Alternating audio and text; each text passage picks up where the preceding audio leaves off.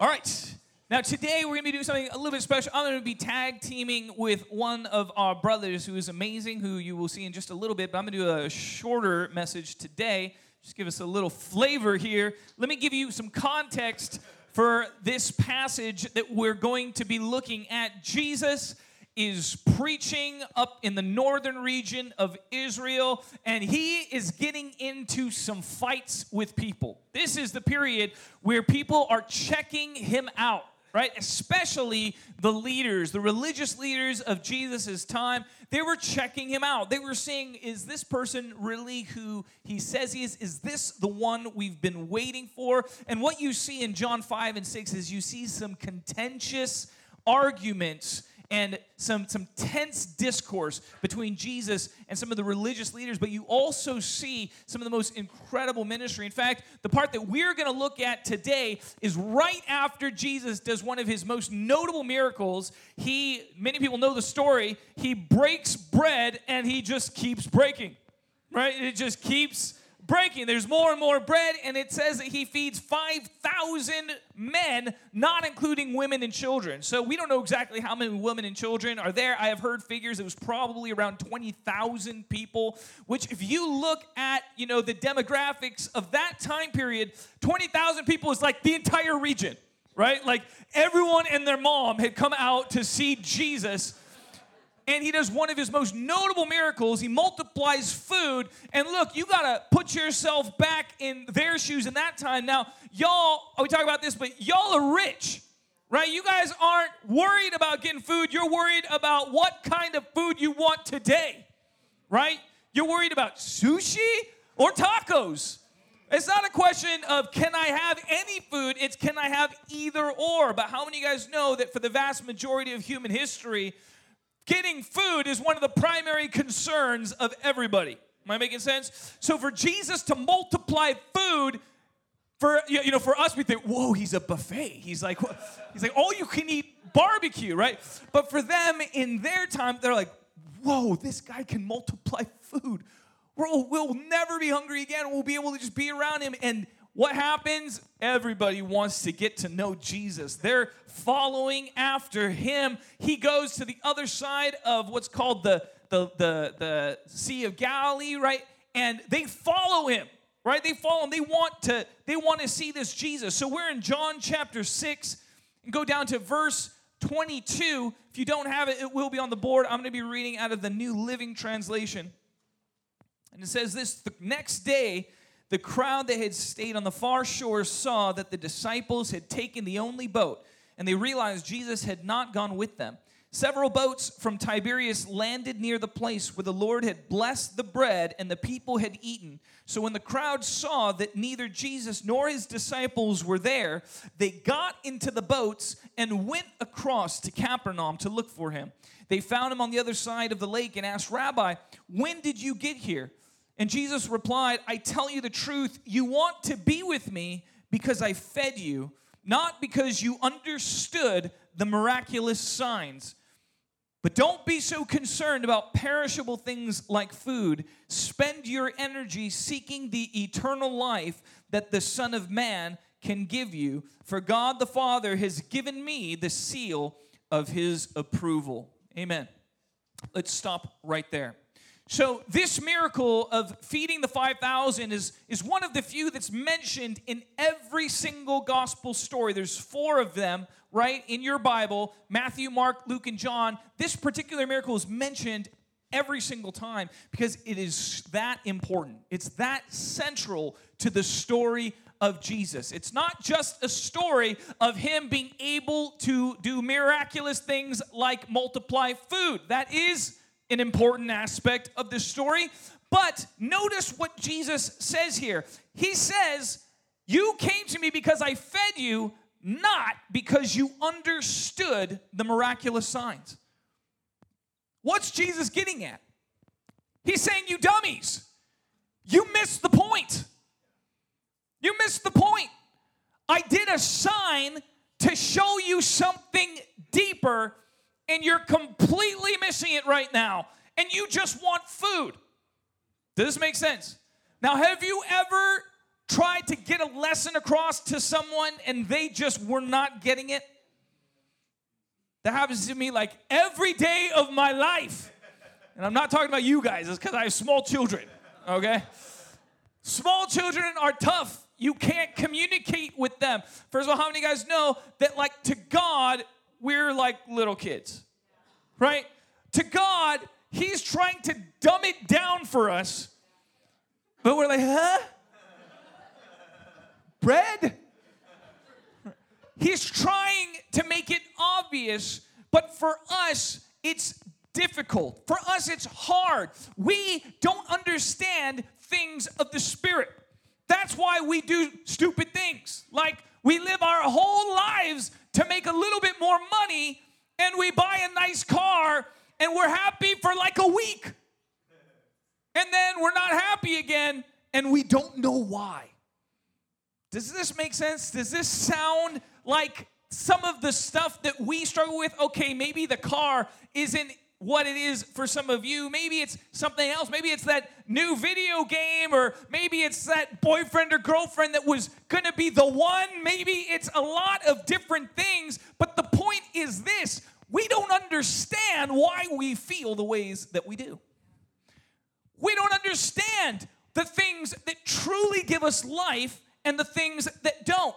So what we do is we chase after these things that we hope will give us the feelings, the happiness, the contentment, the peace, the joy that we desperately want, but we end up running in circles, and God's saying, hey, trust me. And we're saying, well, about what, God? Right? Trust me. This is the key theme of the entire Bible, and in fact, that's the message that Jesus is trying to get across here. The problem is he's trying to talk with like a 2-year-old. This week, I tried to have a conversation with my daughter. My daughter is 5 years old. You sometimes see her running around during service. This week's topic of conversation was why we shouldn't flip up our dress all the time.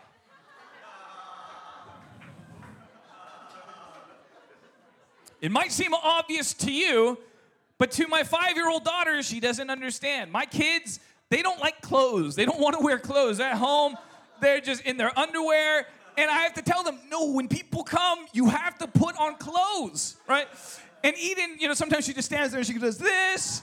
And I'm like, no, sweetie, don't do that. I had to explain why. And it was, to be honest, a little bit of an awkward conversation, right? I sat them down, and I said, honey, some people, they sometimes touch people in bad ways, right? And she's like, and I'm like, how do I talk about, she doesn't even understand why people feel this way and that they do mean weird things, so we can't show our underwear. It's like, how do you have that conversation with a 5-year-old? This is, I don't know. I'm desperately trying to figure it out. But I get the same sense that Jesus here is trying to communicate something to everyone that it should be obvious, except they're not getting it. And he's like, look, I'm trying to tell you the simple message. I'm giving you this miraculous sign, and the sign is always meant to enlighten you as to the message, but you're not getting it. You're just thinking about food again. And Jesus is saying, no, stop thinking about just food. I'm trying to give you something much better. The whole point of me multiplying food is to show you that it's not that valuable. Like, for me, that's easy. I snap my fingers, the food multiplies. And some of us in our lives, maybe we've been following Jesus, but we sometimes forget that, don't we? We get so consumed with, I have to, do really well in my studies so that I can get a good job, so that I don't starve to death. And God is like, well, if you trust me, I promise to take care of those needs for you. So why are you always so anxious and worried about it? Well, because I don't know how to trust you in this area. Am I making sense? So the question is, in this case, what is the message that Jesus is really trying to say simply to them. And really, he says it back in John 5, a chapter earlier, really simply. He says this in John 5:25. You don't have to turn there, it'll be on the board. It says, and I assure you that the time is coming, indeed, it's here now, when the dead will hear my voice, the voice of the Son of God, and those who listen will live. The Father has life in himself, and he has granted that same life-giving power to his Son. And he has given him authority to judge everyone because he is the Son of Man. Don't be so surprised. Indeed, the time is coming when all the dead in their graves will hear the voice of God's Son, and they will rise again. Okay, now I know that half of you are like, huh? What the heck does that mean? We can sometimes spiritualize a lot of what Jesus is saying. Sometimes that's appropriate. Like sometimes you're supposed to understand that he's not being literal. And there are times when he actually is being literal. I get it. It can be confusing. But in this case, you don't have to confuse it yourself. He is saying this: one day you are going to rise from the dead. That's it. Oh, you mean like spiritually, like, oh, I feel alive? No, that's not what he's saying, right?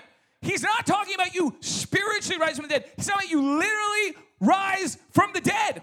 He said one day the Son of Man is going to sound his voice, and the dead will hear it, and those who listen will live. And then he says this: don't be so surprised. Can you imagine why he had to say that? They were probably looking at him like, some of them were probably like, okay, I can do this. And some of them were probably like, If you don't know this about the first century, this was actually a big theological debate in the first century. About half the people were like, yeah, the dead are going to rise because they'd heard that from a prophet before. And half of them were like, no, that's just spiritually speaking. It's not real. It's not literal. But here, Jesus is making it perfectly clear. He's saying this: one day the dead are going to rise. And then he throws the real bomb out there. And guess who is going to judge them? Moi. I'm going to judge them. That's the part, I think, where they were probably like, what? Right? It's one thing to believe that one day somebody, we might rise from the dead. And it's another thing to say that this dude who's standing there speaking to us, that he's going to be the one who judges them. Now, can you get a sense of how difficult this message must have been in Jesus' times? Now, think about it. He's got the entire region coming out for him. All of them are coming out. Why? Because his teachings are powerful, but mostly because he's performing all these miraculous acts, right? Mostly because he's raising the dead, he's healing the sick, he's multiplying food, and people are like, you got to come see this guy, Jesus. This could be the one that we're waiting for. And then Jesus is throwing them this crazy curveball. Like, look, it's not enough that you come to just see the miraculous signs. I'm not just a nice pony show. I'm not here to entertain you. I'm here to warn you. That's what he's saying. I'm here to warn you, to say, look, one day you are going to rise from the dead and you're going to be judged. And the question is, will you live forever? And that's the part where people start getting a little uncomfortable. This is the part, just like today, when we talk about this, people are like, okay, well, this is weird. Can I tell you, it's a lot like me trying to talk to my daughter about sexual feelings. She doesn't feel those things. She is not aware of that reality, right? She doesn't know what the heck I'm talking about. She just knows I can't show my underwear because daddy says so. Am I making sense here? I'm trying to talk to her about something that is beyond her maturity level. In the same way, brothers and sisters, Jesus is talking to us, and it's beyond our maturity level. It's not something that we tend to think about every day, and yet here's Jesus, and he's saying this: stop caring about what you're going to eat. Stop caring so much about food. Stop caring so much about these things that are passing away. Why? Because those things don't really matter. I'll tell you what matters. What matters is, will you live forever? If eternal life is a real thing, then isn't it worth just about anything we could pay for it? If it's a real thing, then doesn't it justify almost any cost we would pay in this life? And guess what? Jesus is going to say over and over and over and over again that is the case, right? He's going to say the kingdom of God is like a great pearl that a man found, and he went back and he sold everything that he had to buy the field with the pearl. He's going to talk about, if you want to be my disciples, you want to follow after me, you must take up your cross, deny yourself. It means die to your old way of life. You've got to do that. Why? So that you can rise again, so that you can come alive in me.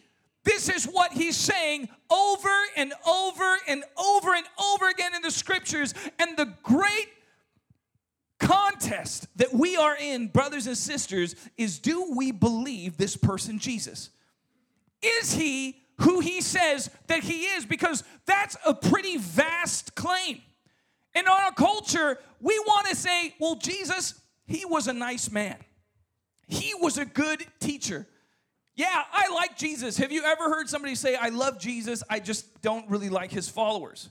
Can I suggest those people have no idea what Jesus was saying, right? Because if you read him honestly for what he was actually saying, I'm going to tell you this, Jesus was a lot crazier than I am. Jesus was saying things that were a lot more radical than I say. Because he was saying, look, I am the bread of life. That's what it goes on to say. And he says, you've got to eat of me. You've got to eat my flesh and drink my blood. It says, when he said that, it said that everybody was offended. I love that he didn't even try and explain that. Because what was his point? His point was this: I'm trying to teach you spiritual things, but they're only gotten through trust. Brothers and sisters, I want to challenge you today. If you're going to follow Jesus, it will cost you everything. It will cost you everything. That's the price that we pay. We give our lives, and we take on his life. And he teaches us about things that we don't understand. Right now, I want to invite up our brother Joe. How many of you guys know Joe? Come on up here, homie. Now, you might notice Joe looks a little bit different from most of you guys, right? He's a good-looking man, isn't he? But he's taken, amen? He's taken. His wife, Whitney, is right here with us. Now, Joe is a student right now at Biola. I invited Joe to come and share his story about how Jesus, this crazy Jesus, encountered him personally in his life.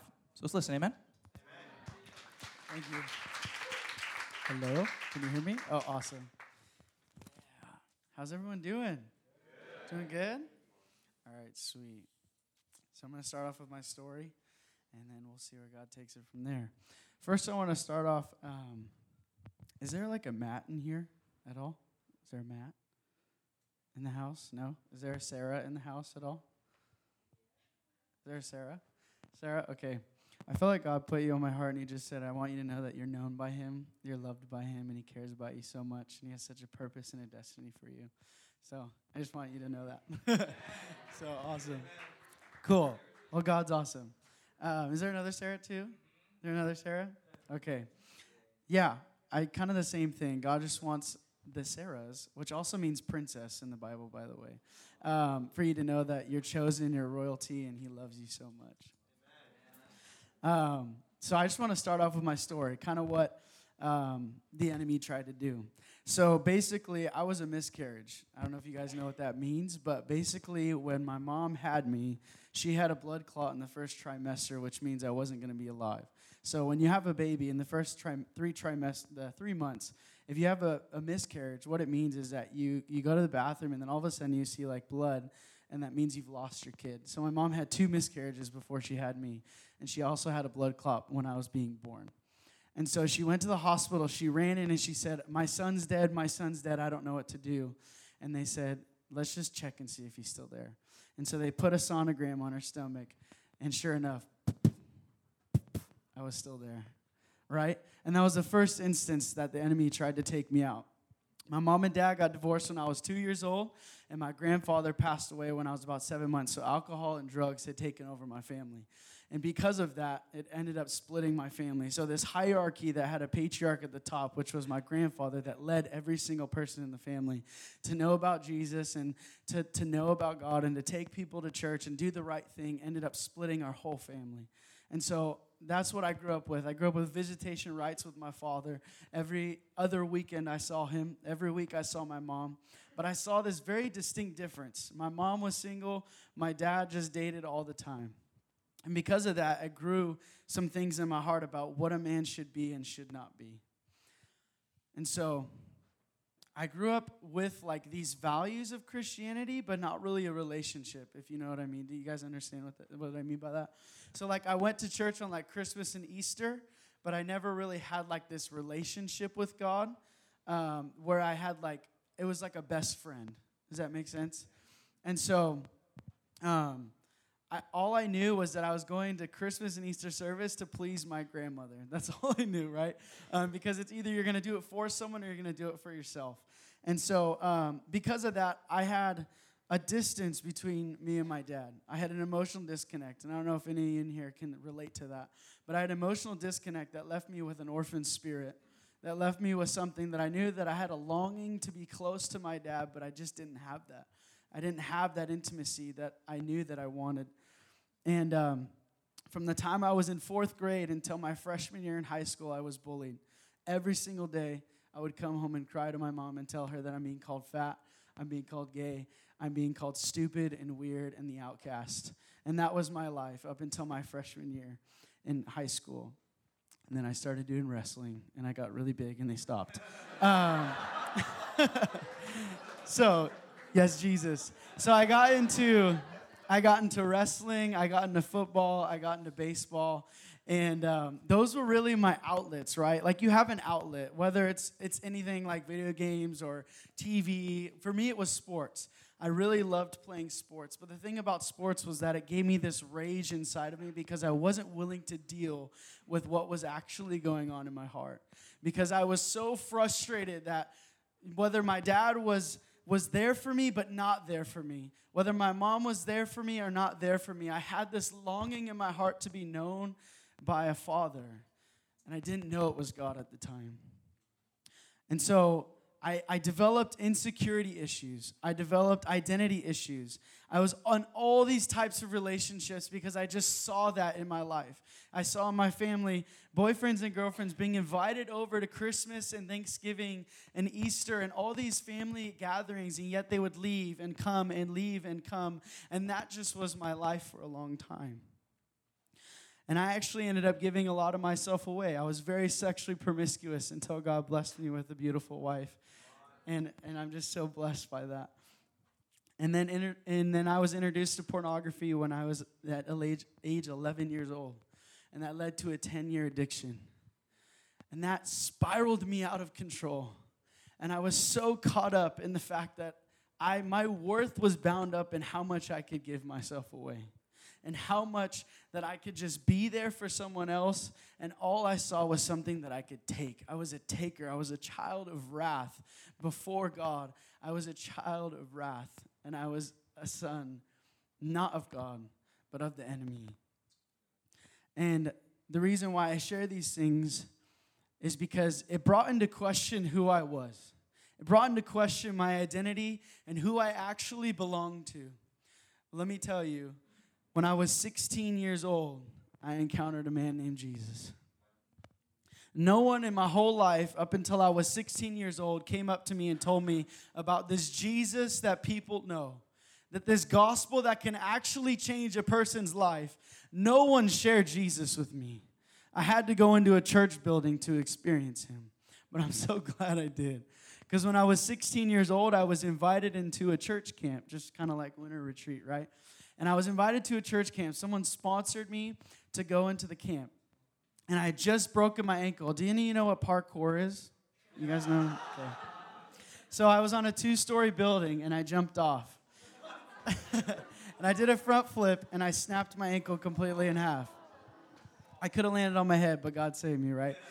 So I was 16 years old at the time, and I snapped my ankle, and I remember going to this camp, and the pastor brought me forward right here, right in the front. And the pastor said, all right, I'm going to have you pray over this other guy that hurt his ankle this last week. And I'm like, okay, I've never done this. And as I'm standing there in a boot, right, I just had surgery. I had plates and screws in my leg. And the doctor said, you're not going to walk for a long time. You're not going to be able to run. You're not going to be able to do anything. And I'm praying over this young man. And I watch him as he took the wrap off his leg. And he started running around the sanctuary. And then God showed me, as I was standing there, I threw the crutches to the side. And I started jumping up and down on my leg, right? That was the first time I'd ever encountered healing like that. And God told me, I'm going to use your hands to touch people's lives to heal them. And as I was there, I was sitting on my knees, right? I was 16. And I was on my knees like this. And I remember Jesus came right beside me. And I saw a vision. And he came and he grabbed my chains of pornography. He grabbed my chains of addiction. He grabbed my chains of insecurity. He grabbed my chains of identity issues, of gender issues. He grabbed everything in my life and he shattered it at his feet. That's the Jesus that I've encountered. And because of that choice at 16 years old to say, you know what, God, I'm all in. I'm tired of living on the fence. I'm tired of living cold. I want to be hot. Just set me on fire for you. And I remember the story of a man who said he had a dream and he was sitting on a fence. And there was a devil on one side and there was God on the other. And he said, I don't know what to choose. And the devil said, the fence is also mine. And he woke up a Christian. And that has stuck with me. Because being hot or cold, I have been hot for 6 years of my life. Yes, there have been ups and downs. Yes, there have been very, very lows and very, very highs. But I have a God that's with me and consistent through it all. I have a God that's comforted me for the last 6 years of my life to give me my identity back, to restore my sexuality, to restore the joy where rage had pierced its wounds into my heart, and yet I still have a father now. I no longer have an orphan spirit. I have a son spirit. I'm chosen and blessed in God and in Christ, and I know that this is also for the body. This is for us. And that's the hope that I get to bring to you today. That I was dead and he made me alive. I was blind and now I see. This God that we talk about is not just a theology. He's a reality, and he's every day I wake up. He takes grace and mercy as a defibrillator and wakes me up in the morning. And that's the God that we serve. This is the Jesus that we get to live with. And man, thanks. As a result of this, I've gotten to baptize all of my best friends. I've gotten to baptize my own mom. My own mom. That she watched me for 16 to now 22, and she said, I watched you follow Jesus, but I never actually did it on my own. And she said, you raised me. And I got to baptize my mom. God's restored my joy. He's restored my gratefulness, my thanksgiving, my purpose, my meaning, my destiny, my identity, security, sexuality. I'm a child of God, and now I have a father that I can cry out, Abba, which means father in Hebrew. And so I just want to remind us today of who we actually are. If I could have the band come up, that'd be great. Now, we're sons and daughters. And I think, especially in college, there's so many things that want to take our identity captive, like studies or relationships or just things that want to take our attention away from God. I feel like he wants to remind us of what he's actually done. Because I feel like there's so much power in his blood. In his blood, there's forgiveness. In his blood, there's love. In his blood, there's acceptance. And in his blood, there's healing. I feel like if you're in here today and you're like, man, I have this constant pain, or I'm just broken, or I'm just in need of a touch, I believe that's the God that we serve. That today, even the woman with the issue of blood, for 12 years, she was bleeding, and she was wounded, and she was hurt, and she was like, if I could just touch the hem of his garment, I could be made whole. And that's the Jesus that we serve. And I feel like I just want to break it down in the simplicity of the gospel. There's a man named Jesus of Nazareth who came 2,000 years ago as a baby, as a servant, and became the lowest in society and said, I want to serve these people. I want to become the lowest of the low, and I want to love. I'm going to be a king, but I'm not going to reign and rule and use my power to demean or to demolish, but I'm going to use it to serve. And he came on a cross, just like that one right over there. Not that one, but anyone like that. And he willingly pinned himself to a tree. And I believe when he screamed his last words, "It is finished," it was for a relationship. To say, you're finished trying to find it in anything else. It's finished trying to find your identity in anything else. It's finished in trying to find it in your school or in your family or in your studies or in the things that you do. You're not a human doing, you're a human being. And you get to be a son. You get to be a daughter. When you wake up, you don't have to do, you just get to be. And the reality of being changes everything. Because I used to be a son of do, and now I get to be a son of be. And like the Beatitudes, when Jesus explains, blessed are you who are persecuted for righteousness' sake, for yours is the kingdom of heaven. Blessed are the meek in heart, for they will see God. Blessed are the poor in spirit, for theirs is the kingdom of heaven. Those are attitudes of being. You get to live that. And I'm here today to say I'm not perfect. I'm an imperfect person, but I'm no longer a sinner. I'm a saint. My identity is a saint. I'm a saint chosen, and that's the identity that God offers to us today. That's the identity that God says, I'm willing to give you something greater than what you were chasing. I was chasing sex and addiction and everything that I had in my life, and God said, let me take it and give you something worth more. I took a bite of the bread of life, and I drank from the well of life, and I have never hungered or thirsted again. And I'm here today to tell you, just like the Samaritan woman at the well, come and meet a Jesus that has changed everything. He told me all that I've ever done, and yet he didn't judge me. He didn't condemn me. He didn't stone me. He loved me. And if you're in here, I want you to know that God is not mad at you. God is not mad at you.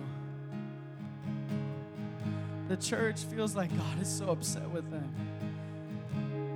God is righteously angry when sin messes with his kids,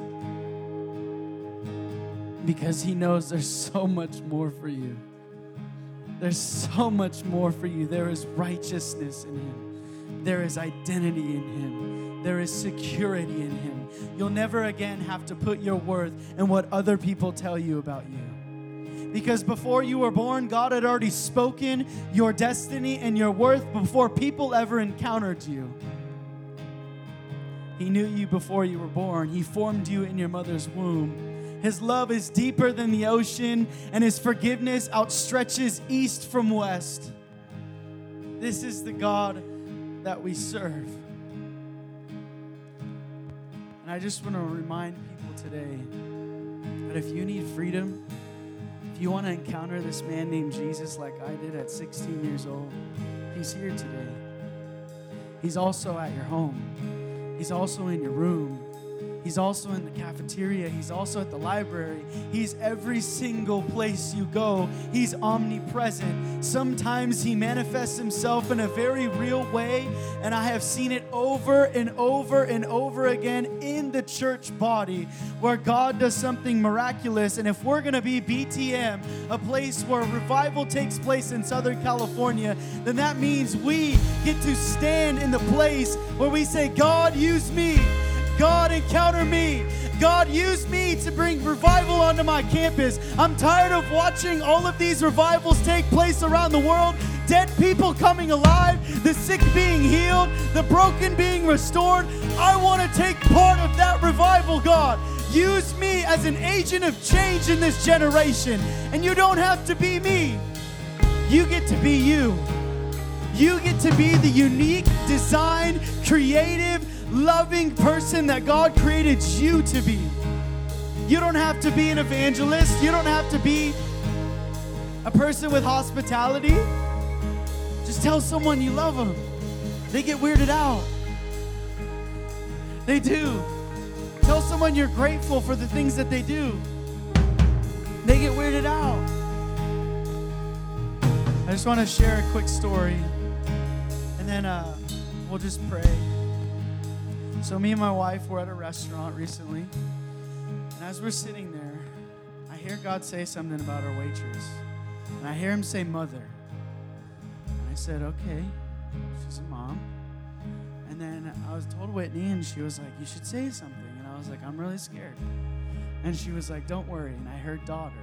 So I said, okay, she's a mom, but God, you also want me to let her know she's a daughter. And he said, no, she has a daughter. And I said, okay. And so the waitress came back and she gave us our bill and she walked away. And I said, hey, hold on. 1 second. I said, are you a mom?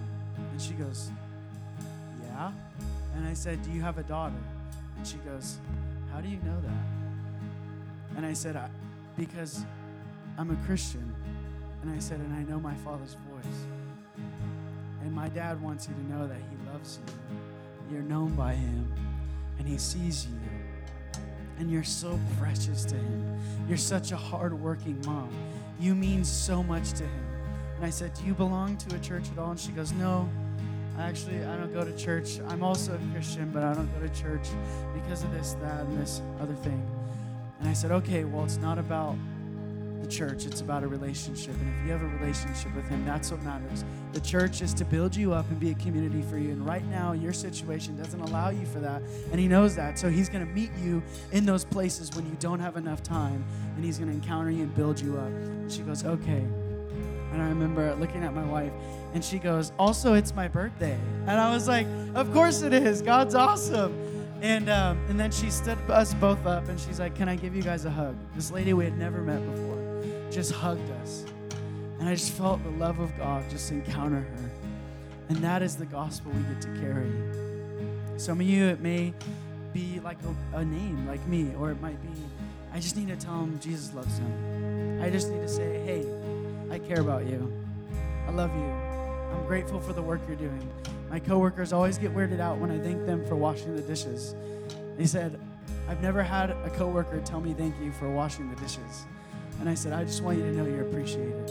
I just want you to know that I'm grateful for you. I care about you. And I feel like that's the gospel, the simplicity of the gospel we get to carry is to remind people that they're loved. Because this world is so full of division and hate and animosity that they want to separate people from people instead of coming together in unity. And the church is one place where we get to actually come together in unity and then to send each other out and say, go love the world. Go love the world because they don't know how to love themselves. So let's show them. Let's show them how to love. So if you guys could stand for me, we'll just pray real quick. And then we'll just have like a prayer team down front. Yeah, go for it. I just want to give one word.